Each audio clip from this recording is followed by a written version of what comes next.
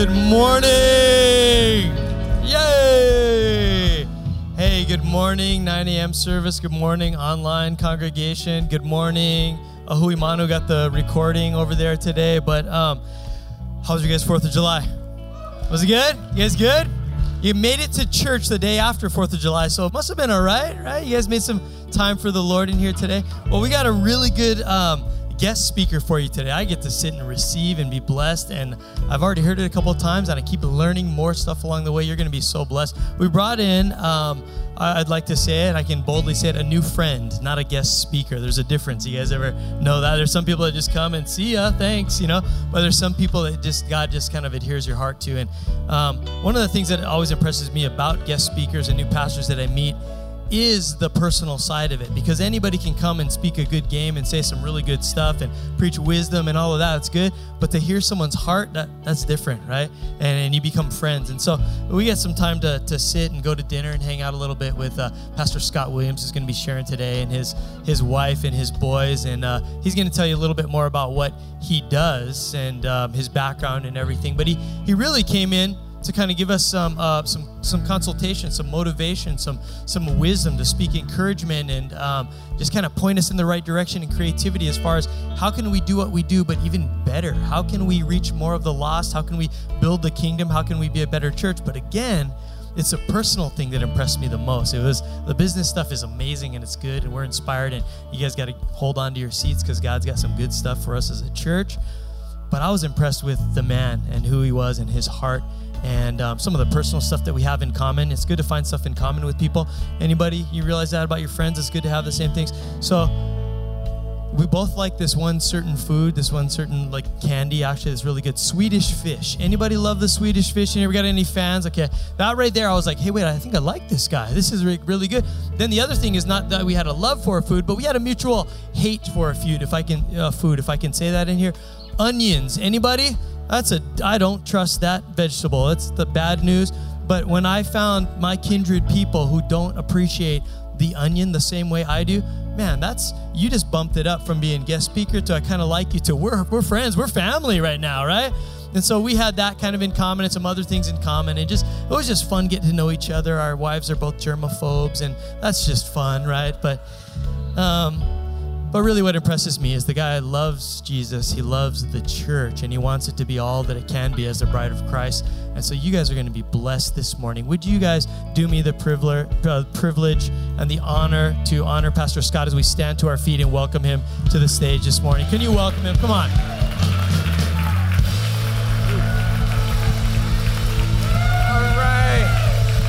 All right, Hope Chapel, before you guys are seated, let's go ahead and start this thing off right. If you know that God is good all the time, let me hear you make some noise.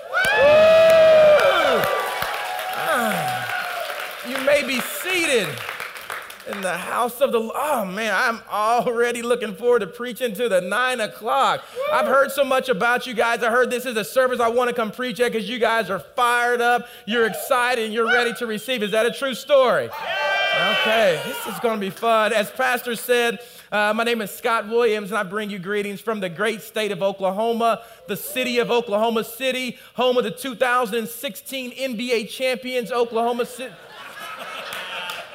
That wasn't a joke. That's a true. I thought I liked the 9 o'clock. I don't know now. Let's change it. I want to welcome all of you guys. Join us all around the world at Church Online. I know you know that the Thunder are going to be the 2016 NBA champions, so glad you're here with us. Again, man, it is awesome to be here. Tell you just a little bit about me. I'm married. I have one wife.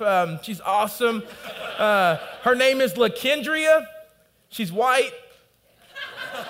I'm just joking. You knew she was black. You know what I'm saying? Anytime the name begins with la, sha, fa, or duh, you know what I'm saying?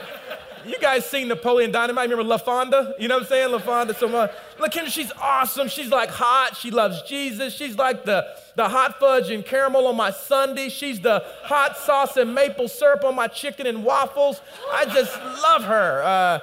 And we have two boys. They are 12 and 16 years old, Jaden and Wes. They're in sports, so they keep me busy all the time. And I served on staff at a church, LifeChurch.tv, outside of Oklahoma City. It's the largest church in America. I was on staff there for about 6 years. And about 4.5 years ago, really felt God, laid on our heart to step out and start this consulting company. It's called Next Level Solutions, and we've been real fortunate to have the opportunity to go around and work with some of the largest churches in the world. We work with Fortune 100 companies. It's just lots of fun, lots of traveling, and so I'm in airplanes all the time. And so, we was talking a little bit earlier about our wives being germaphobes. Like, my wife, LaKendra, she's a real germaphobe, and I kind of am too, if I'm just being real honest. So I get on the airplane, I get first of all, I get the hand sanitizer, and I get the wipes. Before I touch anything, I wipe the seatbelt thing off, I wipe the little AC thing off, I wipe my whole thing down, I wipe the dude beside me thing down, depending on how he's looking, you know what I'm saying? Like, oh, bro, I need to wipe you down. And so anyway, I just kind of things that we do. And again, one thing with traveling is like you meet all kinds of people and you go all sorts of places, and you always sit by some interesting characters, and they always ask you what you do for a living, and the conversation always changes when you tell them you're a pastor. I'll see ladies, they'll take their 50 Shades of Grey book and start hiding in a magazine, and then they'll take their liquor bottles and stuff them in a seat back in front of them, and so that's always fun. I remember one time I was sitting by a guy who looked like Uncle Si from Duck Dynasty. He looked like Uncle Si from Duck Dynasty, and I'm sitting by Uncle Si, and we're probably, 5-10 minutes into our conversation. Uncle Si looks over and says, "Guess what? One of my best friends is black." Just for the record, that is not a term of endearment. You know what I'm saying? You don't have to let a black person know that you know another black person. You know what I'm saying? So anyway, he might as well have said, "Hey, one of my best friends is black. I even own a pair of black boots. In my house, we watch a colored TV." You know what I'm saying? No. So anyway, but it's great. One thing about the traveling is, again, always in airports, always going places. And I get to go to some amazing places like Hawaii. As a matter of fact, you guys can cheer for Hawaii, the 808. Is that whatever you call it? But so I was on my way down here, and I'm on social media all the time, and so I tweeted man, going to Hawaii, really looking forward to it. My family's going with me. It's going to be a great time. And when I tweeted out, I had somebody tweet, "Oh, Pastor Scott, you're going to have so much fun. They'll tell me this water park I should go to. I should go to this beach. I should go swimming." And I just simply responded back, "I'm not going swimming because I can't swim." You laugh. Brothers can't swim. You know what I'm saying? I can't swim a lick. I can't dog paddle. If I go in the water, I am just drowning. But let me tell you guys, one thing I've loved about Hawaii and my time here, I've worked at a number of churches here on the island, and they've always told me, "Man, you have to meet my friend, Pastor Carl. Man, they're doing some amazing thing at Hope Chapel, Kaneohe Bay. It's crazy. You have to meet him." And so, yeah, you can clap for that because this is your church. And so, so the cool thing, when we had dinner, just like he said, is when you meet somebody, because I speak at so many different places, I meet so many different people, you can go and you can do the hang thing, but literally, we were sitting there just chilling over dinner. Love Kanani, she's just real. One thing I love about your pastors, man, they're the real deal. What you see is what you get. They love you guys. They love this community. They want to reach this entire community and the world with the good news of Jesus. And so you guys are truly blessed, not just to have amazing leaders, but I'm from the South or the Midwest. We say people are just good people. That's when you know they've been elevated. So, man, would you honor your pastors and just give them a hand clap for who they are, what God is doing in their lives? I saw the sign when I walked in that said, "Welcome home" here, and he was kind of talking about, I'm just going to be honest with you guys, I kind of have the ability, I've just adopted myself into your family. So for some of you guys, I'm not a guest speaker, I'm not a visitor, I'm family, you know what I'm saying? So for some of you guys, I'm like that black uncle that you always wanted. For some of you, I'm that cool black brother you always wanted. And for some of you, I'm that black son-in-law that you never wanted. Yeah, so your neighbor might not get that joke. You might have to lean over and tell him. But no, it's great to be here. It's truly an honor and a privilege to be able to stand before you and share God's word. And I really feel like that I have a message from God that's going to speak to the hearts of every single person that's in this room. And so I just pray that you would open your hearts to receive that. So before we dive into the word, let's go to our Heavenly Father in prayer. God, we just thank you so much. God, I thank you for who you are. Lord, I thank you for the things that we see. I thank you for the things that you provide. And Lord, we even thank you for the things that we don't see. God, the best that I can do today is to stand up and to deliver a general message that you've laid on my heart.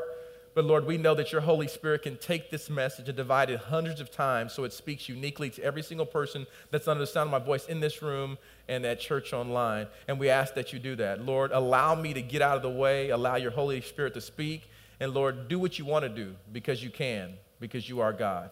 We love you and we thank you, and it's in Jesus' name that we pray. And everyone said, amen. Amen and amen. If you guys have your Bibles with you today, you can go ahead and open them up to, if you have Bibles with you, you can hold them up.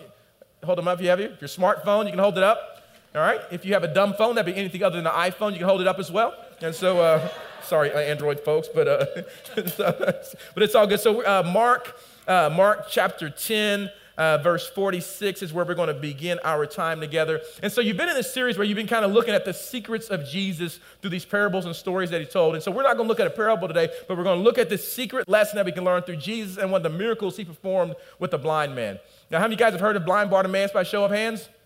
Okay, some of you may have. If you haven't, here in a little bit, you're going to hear all about it. So I'm going to go ahead and set the stage for the time that we're going to look at in Scripture. So you had Jericho, like it would sit out there on the edge of the wilderness. And what would happen is you had these Galilean Jews, as they're on their pilgrimage to the holy city, to Jerusalem, instead of going through Samaria, what they would do is they go along the east side of the Jordan. They go up, and as they would come back through the city of Jericho, the last part of their journey up to the holy city would be this very, very steep road. So you guys are tracking with me? So they get to go up this very, very steep road before they got to the holy city. And some of you, how do you know that's kind of the story of our lives and what we have to do? Sometimes we got to go up to a very, very steep road before we can get to our destination, before we can get to that holy city, if you will. And so that's what they're doing. And so there was this blind man by the name of Bartimaeus, and he was a blind beggar. And what he would do is he wanted to try to tap into this generosity of these Galilean Jews as they're on their pilgrimage to the holy city. It's kind of like he wanted to play on their emotions. It's kind of like, so he'd sit out there with this beggar's tin, and he would just sit there and he'd beg. And so you're tracking them. They're on this very, very last part of this steep hill as they're on their way to the Holy Land, and they would sit there and they would see this blind beggar by the name of Bartimaeus. And that's what he would sit there and do. He would just sit there and beg.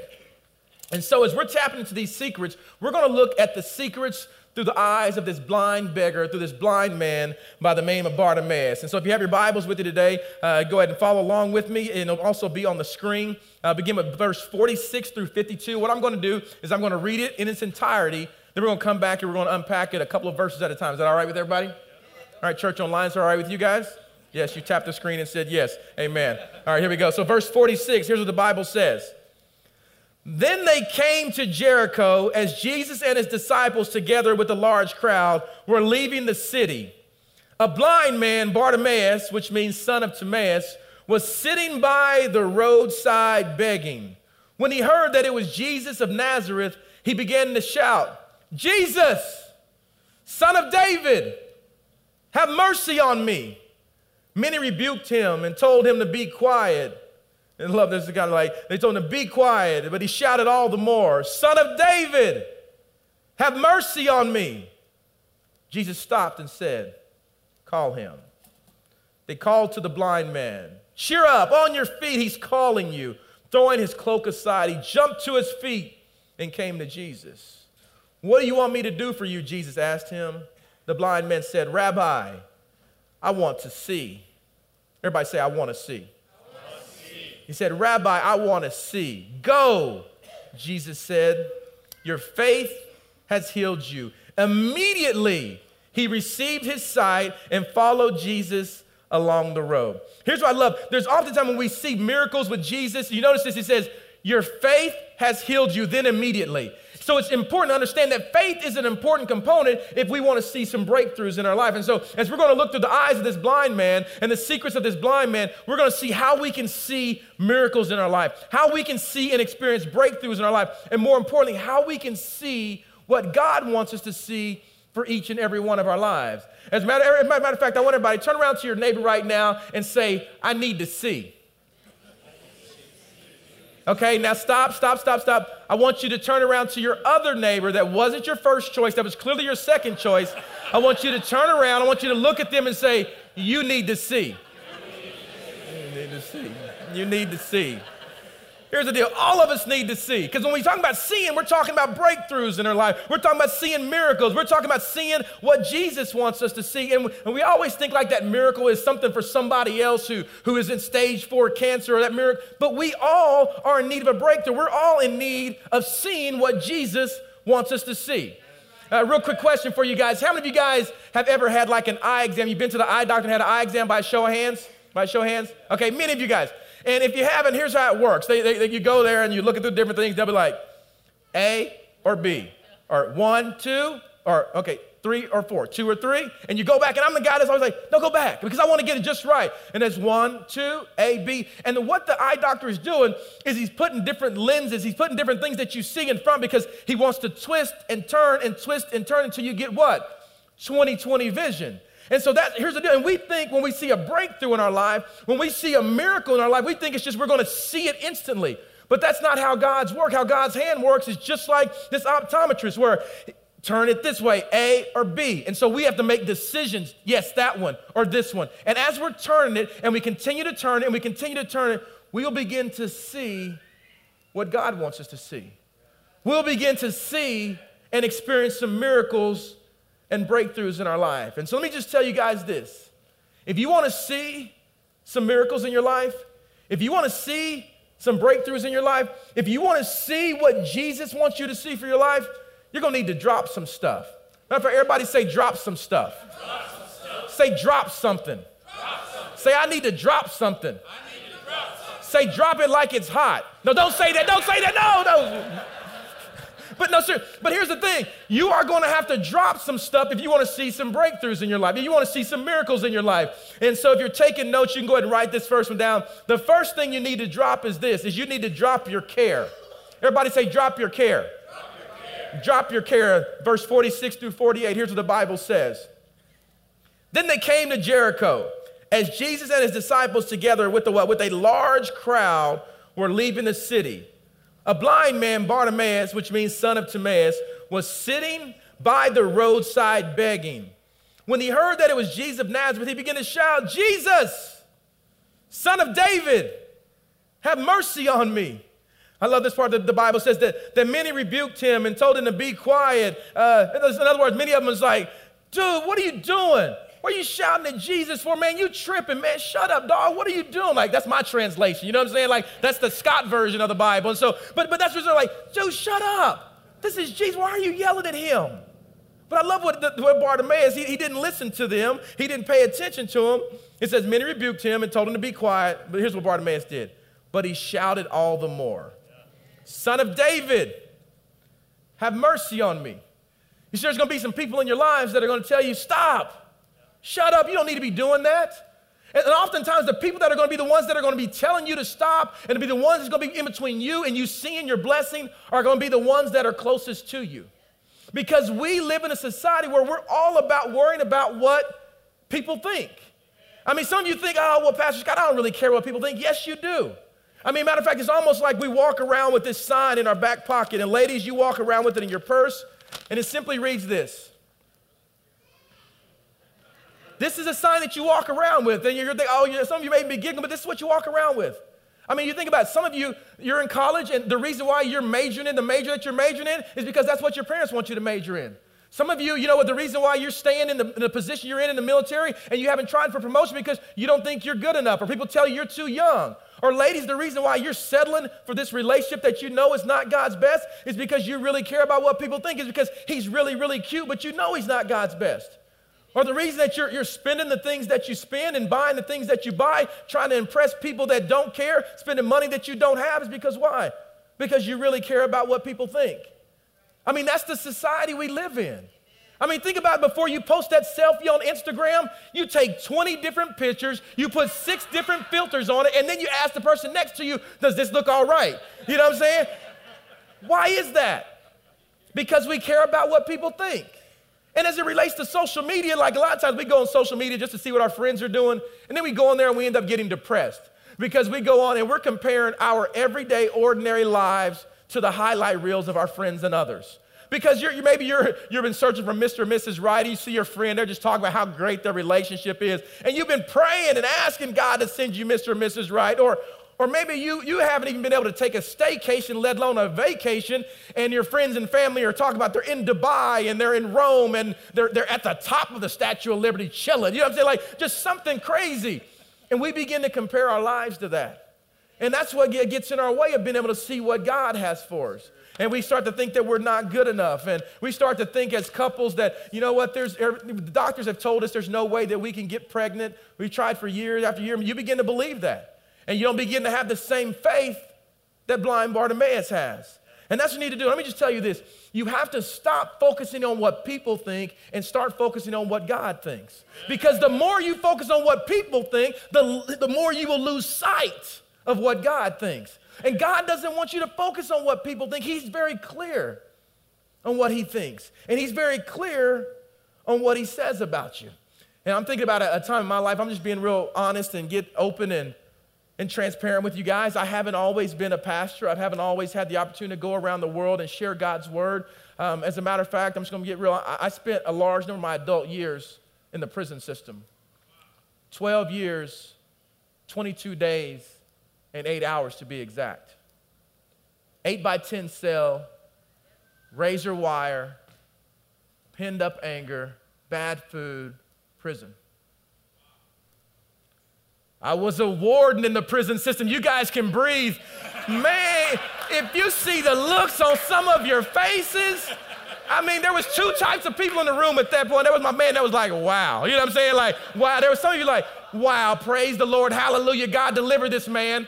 And there was another group of us like, what's Pastor Carl doing with a convict in the pulpit? You know what I'm saying? Like, you ain't got to say which one you're in. I know which one you're in because the one you laughed at. You know what I'm saying? Like, true story. At the age of 25, I was one of the youngest prison wardens in the country.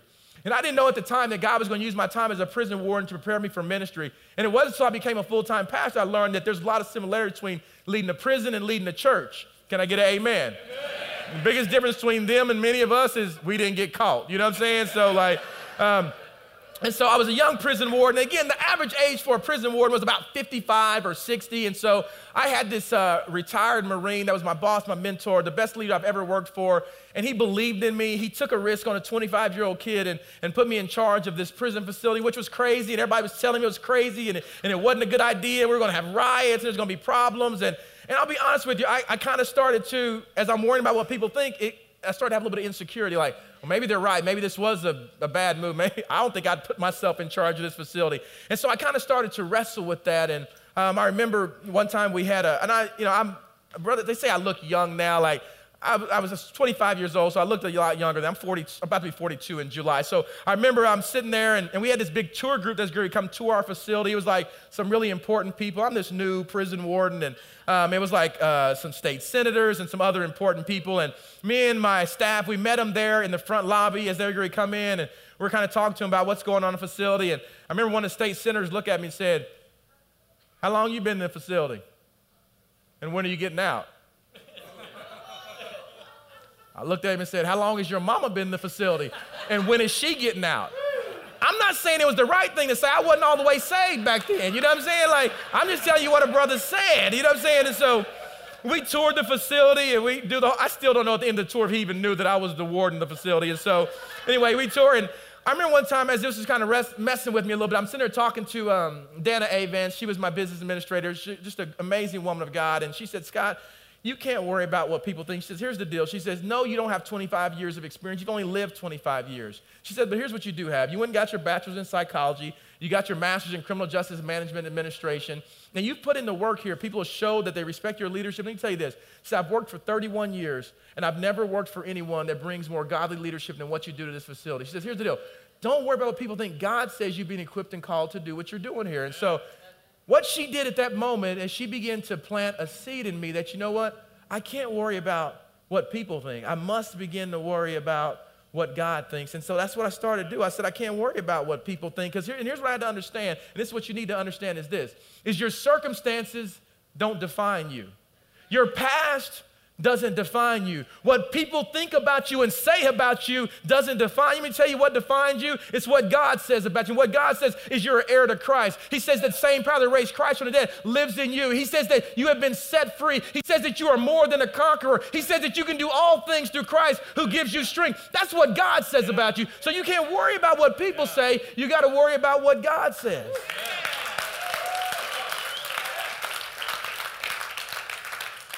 Oftentimes what our problem is this. Let me tell you what your problem is that you worry about everything, but you don't truly seek God for anything. Let me say this one more time because I don't think you heard it. Matter of fact, I'll drink to that. All right, I'm going to say it again. Your problem is this. You worry about everything, but you don't truly seek God for anything. Because when you truly seek God, it means that you're going to have this same type of faith that Bartimaeus had and the same type of faith that we see all throughout the Bible when miracles occur. Your faith has healed you. Your faith is why you're getting this breakthrough. Your faith is why you got that promotion. Your faith is why you're getting pregnant. Your faith is why you find Mr. or Mrs. Right. Your faith. Then immediately. But you can't worry about what people think.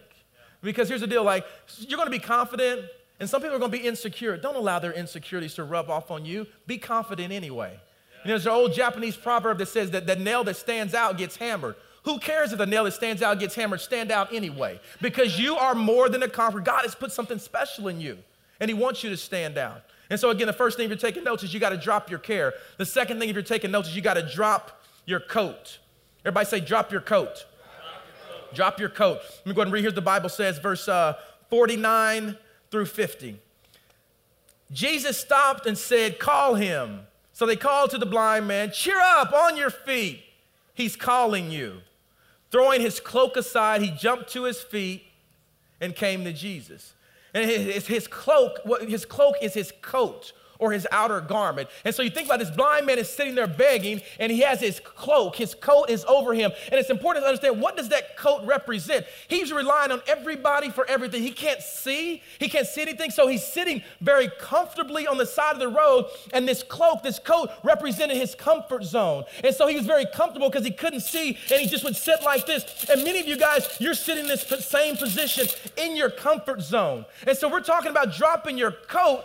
We're talking about dropping your comfort zone. We're talking about getting out of your comfort zone, because every single one of you have a comfort zone. But let me tell you this today, nothing great ever came from a comfort zone. You're never going to hear a story of greatness that came out of a comfort zone. So you need to drop your coat. You need to drop your comfort zone. We all have them. For some of you, your comfort zone is drugs and alcohol or prescription drugs. Some of your comfort zone is yelling and anger. And some of your comfort zone is just gossip, because it's much easier to focus on what so-and-so ain't doing than it is to look in the mirror and see what you need to do.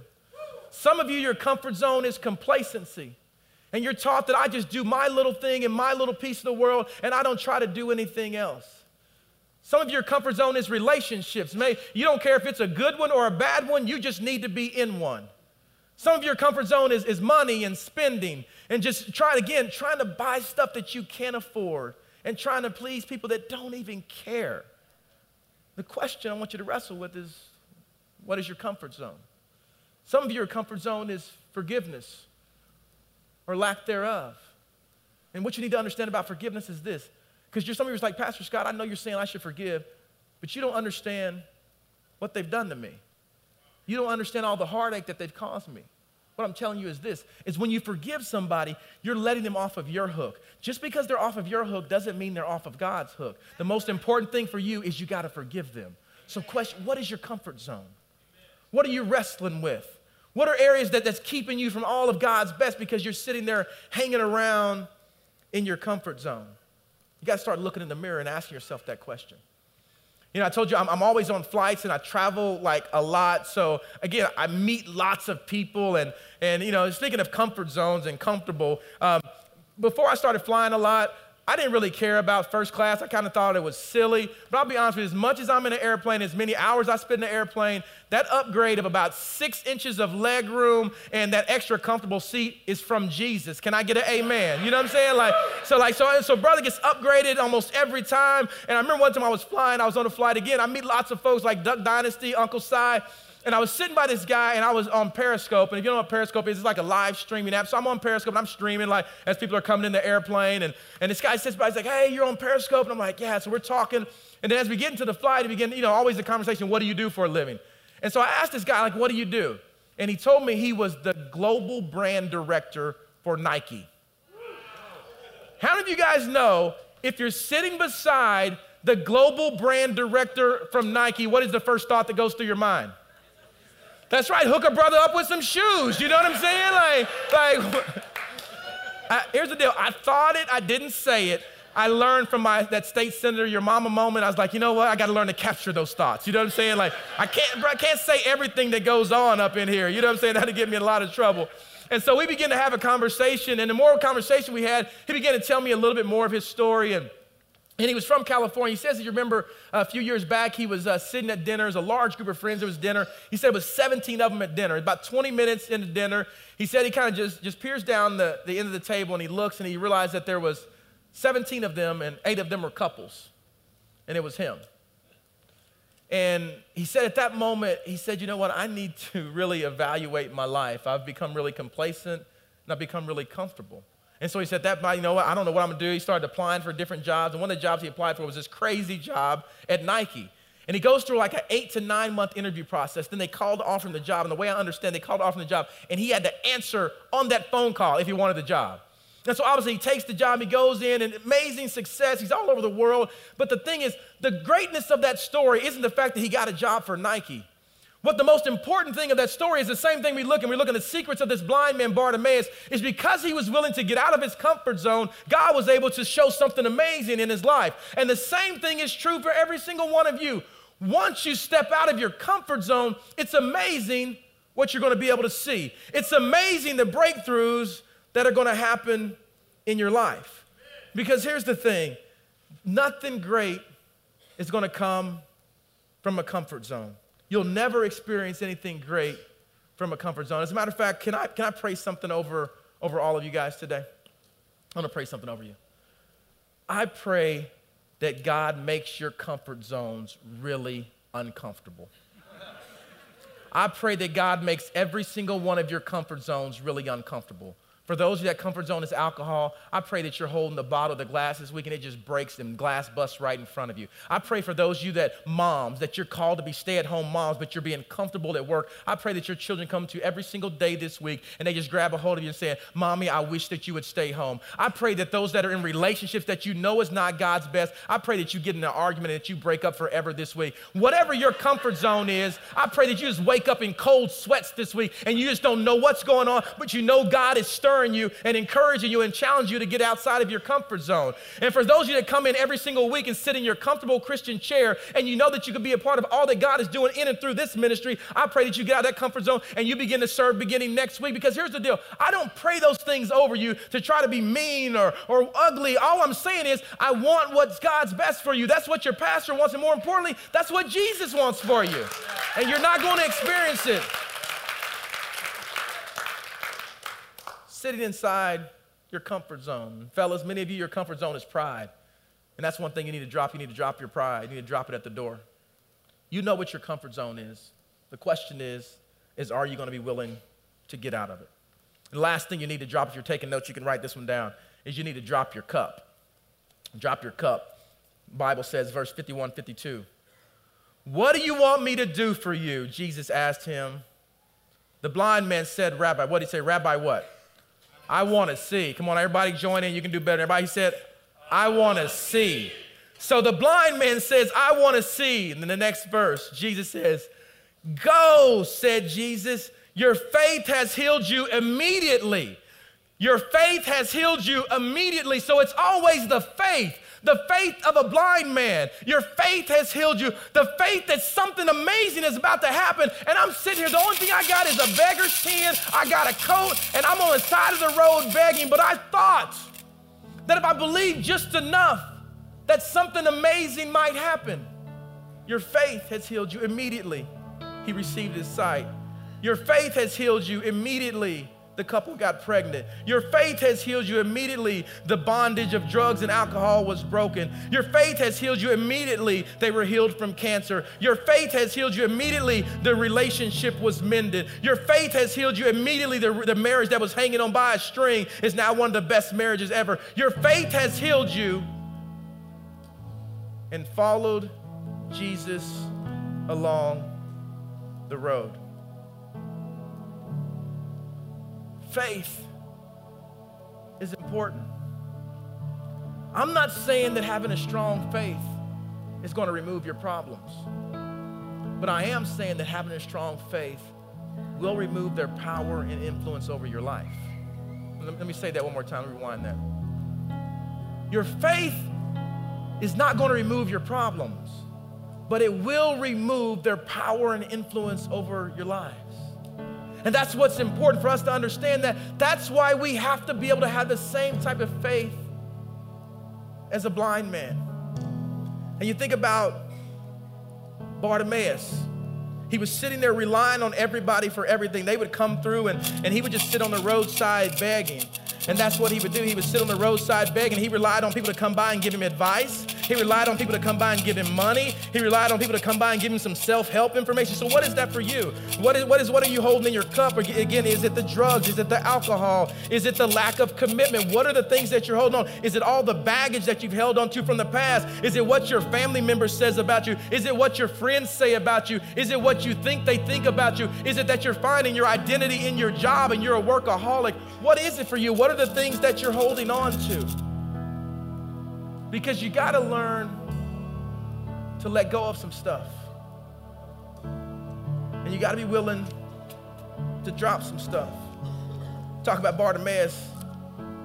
If Bartimaeus held on to this sign right here, I wouldn't be preaching this message to you right now, because that'd look a whole lot different. If they rebuked him and told him to be quiet, he wouldn't have said anything, Jesus would have kept walking, and we wouldn't be talking about this story right now. But Bartimaeus, and what we learned from his life, is you can't worry about what people think. You got to be willing to drop your care. So just like Bartimaeus did, you got to be willing to drop your care, and that's what he did. You got to drop your care, and you got to leave it there. You got to drop your care. You can't go around worrying about what people think if you want to experience all that God has for you in your life. So you got to drop your care, and you got to leave it there. But Bartimaeus took it another step further. He said, I'm getting that I don't care what they think. I'm going to push through the crowd, and I'm going to continue to call on the name of Jesus. But he said, I need to take it a step further. I'm pretty comfortable under my cloak. I'm pretty comfortable with my coat. But what he said is, I know that I need to drop my coat. I need to drop my comfort zone. And that's what you need to do. You need to drop your comfort zone. You need to get out of your comfort zone if you want to experience breakthrough in your life. If you want to experience a miracle in your life. If you want to experience something amazing, all that God has for you, you got to be willing to drop your coat. And so that's what we learned from him. You got to drop your coat. You got to drop your care. But it doesn't stop there. You got to be willing to drop this thing that you've been holding on to.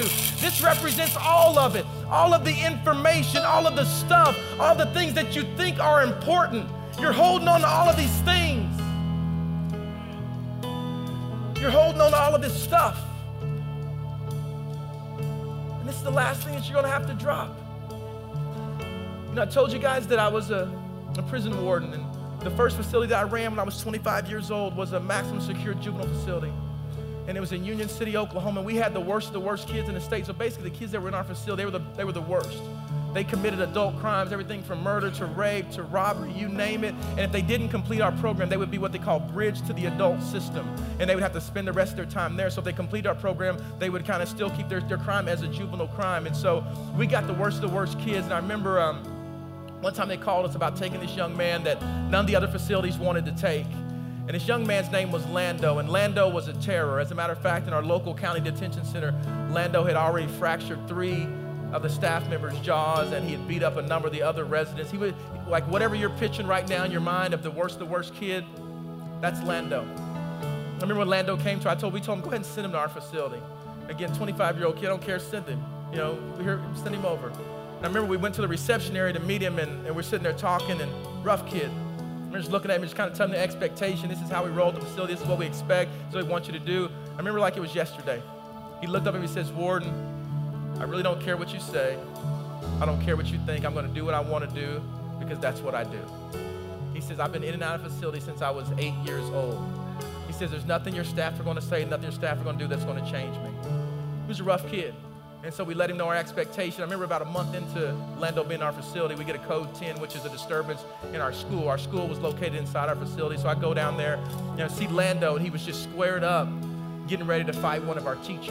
And then all the other residents who are around there. And then one of the things that I learned real quickly, and this is a kind of a good lesson for life, is this, because we care so much about what people think. As long as the crowd was around, he was going to begin to act different. And so what I learned is this, is that if you want to begin some de-escalation, you got to remove somebody from the situation. And so here's this, so if you want to begin some de-escalation with whatever you're dealing with your life, you got to remove yourself from the situation. So that's what we did. We removed Lando from the situation and took him to one of the counselor's offices. And we began to have a conversation with him and began to talk. And the more we began to talk, we saw some layers of this rough and toughness begin to fall off. And we began to find out, and this most important thing we found out about Lando was this, is Lando couldn't read. As a matter of fact, he read at less than a first grade reading level. And so here's the story of Lando's life. He would go to school. It was time to do work. Oh no, somebody's gonna find out that I can't read. What do? I get mad, I cause a disruption, I fight somebody, I go to detention, I don't do anything in detention, I go here, they put me in a group home, they take me in the home, they put me in a foster home, and this vicious cycle was over and over and over and over again. And so here's the thing, this kid had been told all his life that he needed to be in a more secure facility. This kid had been told all of his life that, you know what, he needs more psychotropic drugs, just give him more Ritalin. This kid had been told all of his life, you need to just bridge him to the adult system. There's no way. He is just a terror. But here's the deal. That's not what Lando needed. What he needed to know how to read. And so it's just like Bartimaeus. They were giving him all this stuff, and Bartimaeus needed to know how to see. And all I know is this, is that Lando was with us for about 2 years. And after about 2 years, he read at about an 8th grade reading level. And all I know was once we began to see exactly what Lando needed, all I know is his life began to be different. And so some of you are holding on to some stuff that you think you need, but I came here to tell you, you don't need all that stuff. All the stuff that you think you need, you don't need. What you need is Jesus. You need to do just like Bartimaeus did. You need to get up on your feet and you need to run toward Jesus. And that's what he did. And that's what you need to do. You got to drop all this stuff and you need to run after Jesus. And that's the most important lesson that we learn in Bartimaeus' life. But some of you, you're here today and you're still holding on to all this stuff. This is the last thing to drop. And what Jesus sent me thousands of miles here and flew over a bunch of water to simply tell you this. There's some stuff in your life you need to drop. Because here's the deal, he's sitting here. I want you to imagine this. Some of you imagine you're holding on to all this stuff right now. And God is saying, I have something amazing, sir. I have something amazing, ma'am. I have something amazing for you, couple. I have something amazing for you, young man. I have something amazing for all of you guys. I have something amazing for you, and I'm trying to get it in your hands, but I can't get it to you because you're holding on to all of this stuff. You're holding on to the past. You're holding on to what people think. And what Jesus is saying is this: if you want to experience all of God's best in your life, you're going to need to drop some stuff. You're going to need to drop your cup, and you're going to need to get up on your feet and run after Jesus. And that's what Bartimaeus did, and that's what many of you are going to do today. Your life is going to be different because you're going to drop some stuff. Some of you came in here with some heavy hearts today. Or maybe this message stirred up some heavy hearts. But you're going to walk out of here different because you're dropping some stuff. And breakthrough's going to happen for you this week. You're going to see some things begin to happen in your life immediately once you drop some stuff and you have the faith of a blind man. Let's pray. Father, I thank you so much that you're a God that changes lives, Lord. Right now, I ask you begin to soften the hearts of every single one of your sons and daughters that are under the sound of my voice right now, God. And for those of you that are just, this is a between you and God moment, that you're just being real honest. You say, you know what? There's some things in my life I need to drop. All of us have them. And those you're saying, you know what? I would like my faith to begin to be increased. So if you want to go before God and say, God, help me to drop some stuff, and I want my faith to increase all across this room. If that's your prayer before God, just raise your hand high right now. God, I know that affects everybody. If you want to say, there's some stuff I need to drop. There's some stuff I need to drop. Hands up all over. God, I pray right now for every single one of your sons and daughters that are raising their hand and saying they need to drop some stuff, Lord. I pray that immediately, Lord, you begin to allow them to experience breakthrough in their life. Lord, immediately they begin to experience some miracles in their life. Lord, immediately you show up and they know that it was because of you, and they know that it's because of their faith, God. Begin to release your people. You can put your hands down now with heads still bowed and eyes still closed. I want to talk to another group of you today. I want to talk to a group of you that came in today and you're hearing this whole Christianity thing. You're like, well, Pastor Scott, you don't understand all the wrong that I've done. You don't understand what I did last night at the 4th of July celebration. But what Jesus is saying is that's why I came. I came for you, and my arms are open wide, and you're going to need to drop some stuff today so you can truly experience a new life, so you can truly be made a new creation. Because here's what I know, is that there's many people that are going to miss heaven by 12 inches because they have a head knowledge, but they don't have a heart acceptance. I'm not asking you, have you ever came to church and sang a Christian song? Have you ever read your Bible? Have you ever done a good deed? Have you ever prayed a prayer? I'm asking you, have you ever truly surrendered your life to Jesus? I'm asking you, have you ever truly stepped across that spiritual line and invited Jesus to come into your life? And if you haven't, and you can't answer that question emphatically here in a few moments, you're going to have the opportunity to do so. But let me tell you this right now, the enemy's going to try to talk you out of making the most important decision of your entire life. And I'm telling you right now, you don't listen to the enemy, you get ready. So if you're here today, you're saying, today's the day. I want to step across that spiritual line. I want to invite Jesus to come into my life, to be my Lord, to be my Savior, to be my everything. I want to be made brand new. If that's you and that's your prayer all across this room, just raise your hand real high right now and keep it up so I can acknowledge you. You want to surrender your life to Jesus, keep it up. I see you right here, sir. Welcome to the family of God. I see you, sir. Others of you, I see you, young man. Back in the far right, man. Welcome to the family of God. Others of you, call on the name of Jesus today. Today's the day you surrender your life to Jesus. It's between you and God. I'm going to ask this question one more time, because I know that there's someone else that's sitting here right now and they're allowing those thoughts and the stuff they're holding on to be what's between them and surrendering their life to Jesus. So one last time, if you're here today and you want to make a decision to surrender your life to Jesus, what I want you to do is just to slip your hand up real high right now. I'm just going to meet you eye to eye and acknowledge you. I got you. I knew it right here. Welcome to the family of God. I knew it, sir. Welcome to the family of God. Generation going to be changed because of the decision you made. Welcome to the family of God, sir. Welcome to the family of God, sir. Others of you. This is your day. This is your day. I see you over to my far left. I don't want to miss anybody. I see you, sir. Welcome to the family of God. We'll be patient. That's why this church exists, is for this moment right here. Others of you.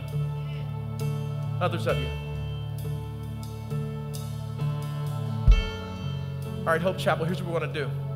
Is every single one of us in this room, we're going to pray this prayer out loud together as a church family, all of us loudly, and we're going to celebrate at the end with the decisions that people are making to surrender their life to Jesus. I want every single person in this room to repeat this prayer after me, saying, Heavenly Father, thank you for sending your son Jesus, who died on the cross for my sins. Today I choose to make Jesus my Lord and my Savior. Fill me with the Holy Spirit, change me, and make me brand new. In Jesus' name I pray. Amen. Come on, Hope Chapel. Let's give it up for changed lives. Hallelujah. Hallelujah. Awesome.